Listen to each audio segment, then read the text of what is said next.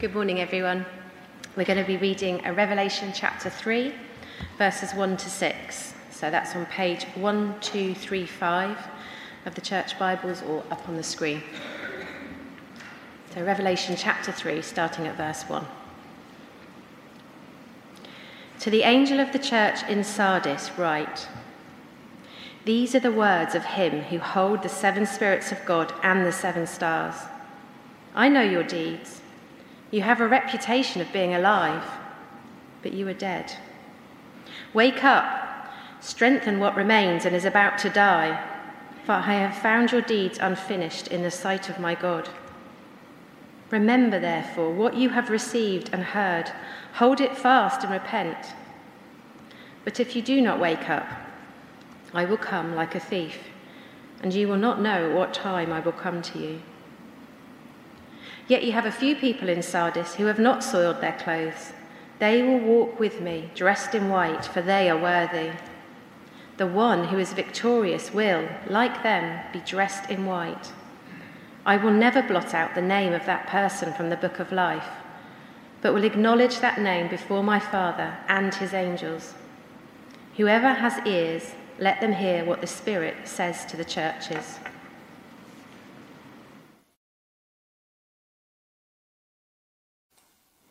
Thank you, Casey.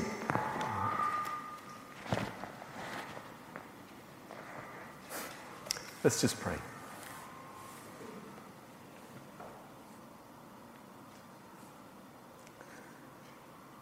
Lord God, may the words of my mouth and may the meditations of all our hearts be acceptable to you, O Lord, our rock and our Redeemer. Amen.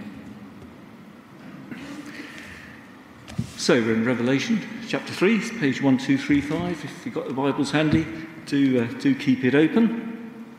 I think one of the problems with these letters is that we see it's written to some town called Sardis, and we kind of think it's not for us. It's a bit like when you get those emails that say, if you receive this email in error, please disregard it, which of course means you read it, but then you disregard it. And it's tempting to do the same with these letters, isn't it? But just look at verse 6 before we start. The Spirit says, "Whoever has ears, listen to what I've got to say." So first off, we look at something like this and we don't think, well, it's for someone else.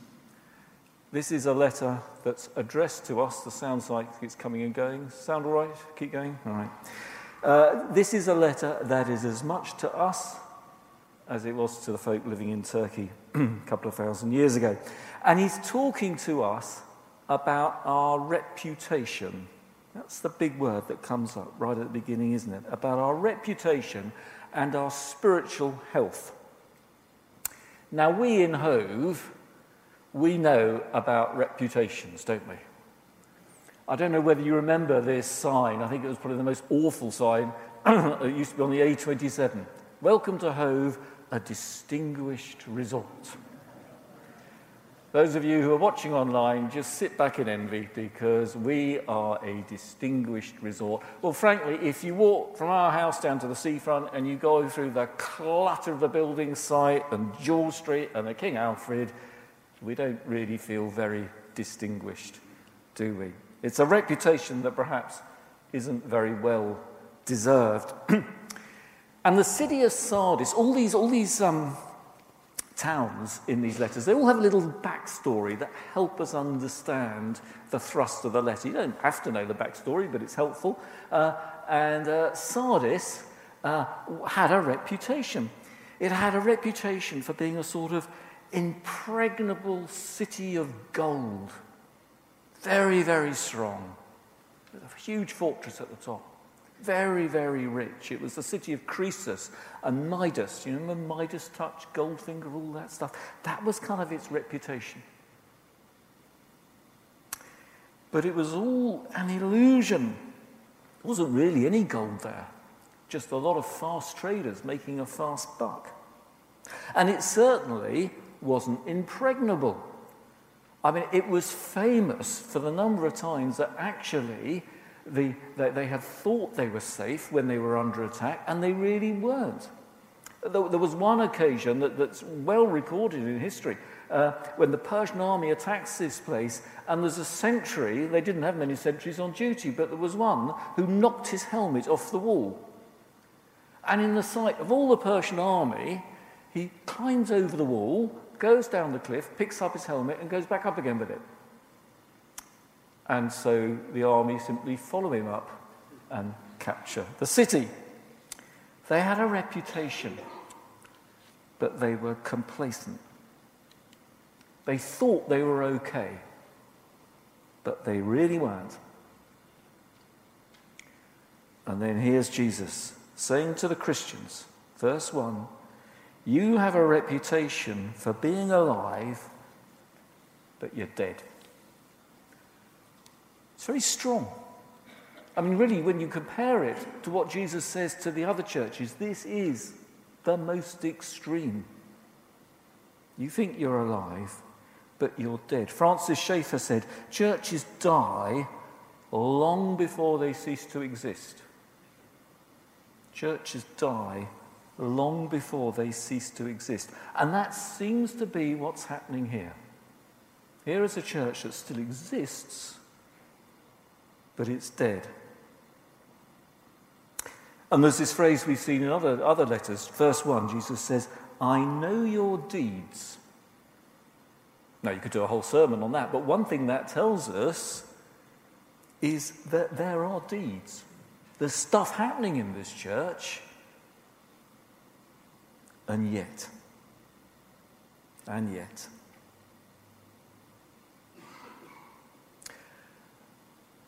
at this point, if you're in a church like us, I think we immediately take the spiritual high ground, don't we? We sort of say, I know the sort of church he's talking about. He's talking about that church down the road that does brilliant concerts or does lots of work in the community, but, they're not preaching the gospel. They're not really being very Christian at all, not like us at Bishop Hannington. But those who have ears, let them hear. This letter is for us as well. And it's very interesting. This word alive Jesus uses. Doesn't come through in our translation, but it is helpful to look behind it. The word Jesus uses here for being alive is kind of the word in English we get the word zoo from. Now, I think it only came in the back end of a conversation with Ben earlier, but you went somewhere zoo-like, and it was a huge disappointment, wasn't it? Do not go to Ben for advice on visiting zoos. But if you go to somewhere like Drusilla's, it's teeming with life, which obviously Ben's venue wasn't. All sorts of life, all sorts of stuff going on. And that is the image Jesus is using here. So this isn't a church that just runs the odd concert. This is a church that, as well as that, is running Alpha, and it's got prayer meetings, and it's got mission partners, and it's got great Bible teaching, the whole range of what you would expect in a lively church. And yet Jesus says, you've got a reputation for being alive, but you're dead. So he says, what are you going to do? Verse 2, you've got to wake up. In fact, there's a little bit of a sort of a wider meaning behind that word. It's sort of wake up and keep watch. It's kind of reminding us back to those sentries who weren't awake, who weren't keeping watch. God looks on the heart. He says, I can see lots of deeds going on, but there's no real life. And it's particularly interesting, I think, that Jesus says, you've got this reputation in a place like Sardis. I mean, Sardis was somewhere where we just heard everybody was very busy making money. And everybody was actually feeling quite secure and safe. They thought they were fine behind their walls. In fact, not only that, it was also the home of perhaps one of the most extreme cults in the Roman Empire. It was so extreme, the Romans had to sort of tone it down a little bit because it was perhaps the most sexually violent cult worship you could find anywhere in the empire. So there's all this stuff going on, and yet within that, the church has a good reputation. People thought well of the church despite a lifestyle and a culture that was completely at odds to it. Now, how does that happen? How does that happen that a church that should be challenging what's going on is kind of seen as fitting in and having a good reputation? Well, I think to understand that, we have to look at how Jesus describes their deeds in verse 2. Can you see? He says, "I have found your deeds unfinished." Now, that's deeply worrying for someone like me. I am great at starting things and terrible at finishing things. Luckily, my wife is completely the opposite. So, I will make a huge mess in the kitchen and she will clear it up. And we're very happy in our complementary roles. I think.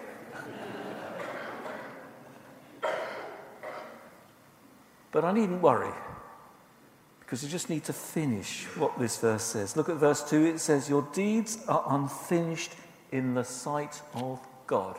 So it doesn't mean you never get to the end of your Alpha course or you missed a prayer meeting. It means there's something fundamentally missing that means what you're doing is a waste of time. All these activities somehow leave God out of it. This is salt that's lost its saltiness. And there are two clues in the passage that tell us exactly what this means, what's going on. Clue number one is a sort of clue that isn't there. But if you were to compare this letter with the other letters and the ones we've already looked at, there's no hint here of any persecution or of any opposition. Whatever this church does is not challenging outsiders. What it means, whatever we're doing is not really challenging our friends or our colleagues or our neighbours. It's not even challenging, in this context, the folk involved in this cult worship. Having no effect at all on the outside world. And there's a hint of that in verse 4. Can you see verse 4? Jesus says, "There are few of you who have not soiled your clothes." That's kind of clue number 2. Now, I'm sorry, gets a bit unpleasant at this point. But the worship that was going on behind this, you would dress in white. Okay, we started, so we finish. You then indulge in a huge sexual frenzy. And in the middle of all this, you castrate yourself. That may not be a form of worship we would readily adopt here, but it was off the scale in extremeness. And you can imagine that's why your white robes would get a little bit soiled with all that going on. It's a very horrible, graphic image underlying all this. But it's saying that is what a lot of folk have done in this church. They fit it in. You can do all the churchy stuff, but deep down, you're going along with society.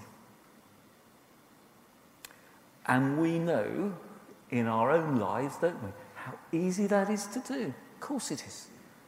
We know as we leave this place, when we start talking to our friends at work, in the workplace, at college, or our neighbours, how easy it is to fit in. We're in the middle of LGBTQ History Month.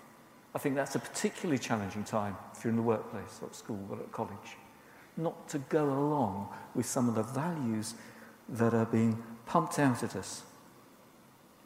Martin Luther said, "Faith is a perturbing thing." But apparently it wasn't in Sardis. But the fact is, it should be. Our lives should be challenging other people. You will get very bored if you talk to me and Judith for the next few days about how we are or what we've been doing, because we just come back from the Chichester Diocesan pilgrimage. and it was a quite an intense experience. If you look on the diocesan blog, diocesan website, there's a very good blog written up going through it. But on one occasion, we sat on the mountaintop a few days ago, reading the whole of the Sermon on the Mount right through on the hillside where Christ preached it, or might have preached it. And I think we were all struck how radically different we are called to be. Perhaps that's something to do this afternoon. Just read through Matthew 5, 3-4 chapters of what our lives should look like. And the Lord says, he says, they persecute me, they're going to persecute you. If we live like this, we're going to experience some sort of opposition. In fact, really, if we're not experiencing opposition in our daily lives, if that's not your experience and my experience, then there's something wrong. There's something wrong in our daily walk. Well, what are we to do about that? As we reflect on this and think, crumbs, yeah, that might be our situation. What do we do about it? Look at verse 3. Jesus says, remember what you have received and heard. Now, I don't know, but received and heard, that could just be a way of just listening. But he could be saying what you've received, that could be the letters. Paul writes to the church in Ephesus, and they went to the area. And we know that the folk in Sardis would have heard Paul's preaching in Ephesus. It was the same region. Acts 19 says everybody from the region came and heard Paul preach.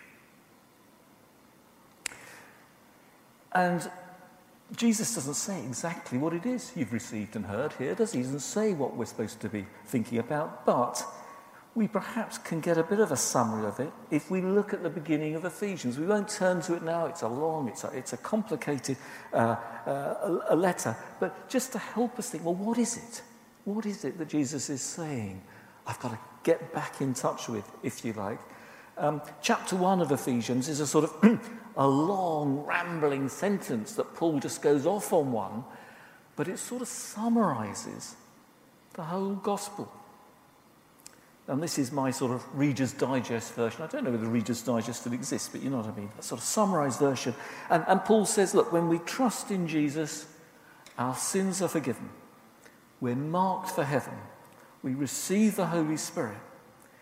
And God loves us, and God will always love us, and we have become holy and blameless in his sight. And all that will affect how we live out our day-to-day lives. So that's what they've heard. That's what we've heard. For many of us, that's nothing new. We've been hearing that gospel message day in, day out, as we just heard from John Haynes, for years and years and years. I don't know what it is about beards, by the way. I'll have to try one sometime. But this message wasn't new for the people of Sardis, but something's gone wrong. They've lost the plot. And Jesus ends that verse 3 saying, repent. And repentance is a serious thing, isn't it? It isn't a bit of sort of academic exercise or a little bit of a mindfulness reflection. This is a serious call to look at our lives and saying, am I losing touch with the gospel? Am I living out my faith really at home, at work? Are we full of Christian busyness, but actually not full of the Holy Spirit? We'll come back. We're going to have an opportunity to just think about that in a bit more. But just to add to the seriousness of it, Jesus says, look, if you don't do that, if we don't repent, verse 3, I'm going to come like a thief. Effectively, I think, a thief in the night, because he's saying you're asleep. So I'm going to come while you're asleep. And like the town of Sardis, while the sentry slept, we will fall You know, we've been burgled a few times at night. It's not quite habit-forming, but it does happen for some reason in our house. And every time it's happened, I've been blissfully asleep, snoozing away under the duvet. Quite comfortable, quite secure, quite relaxed. And then you come downstairs in the morning and there's a hole where the TV used to be. Or there's a gap where the computer used to be. On one occasion, there was a gap where the car used to be. They'd used the car to take away the TV and the computer and everything else. And this horrible sense of loss. I was comfortable, but a thief came in the night and I lost everything. And that's the image Jesus uses here. And because that's so serious, we're going to do something we don't normally do in a service, but we're just going to stop. We're just going to stop for a moment and pause, and perhaps use the silence now just to reflect on the great truth of the gospel, and just perhaps repent where we've compromised, where we've fitted in, perhaps where we've been more dead than alive. And if the silence is interrupted by people coming and going, that doesn't matter. This is your personal time for silence. So I'm going to allow 2 or 3 minutes and then we'll come back.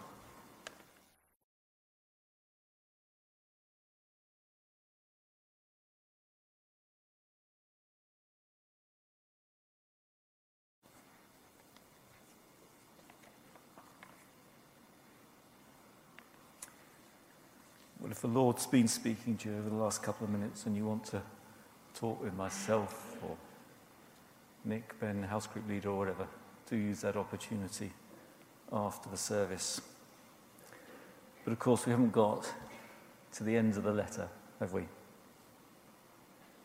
We saw in verse 2, all is not lost, because even the dead can wake up. We've seen some amazing rescue stories, haven't we, in earthquake in Turkey and Syria, of people who were thought lost, who have been rescued.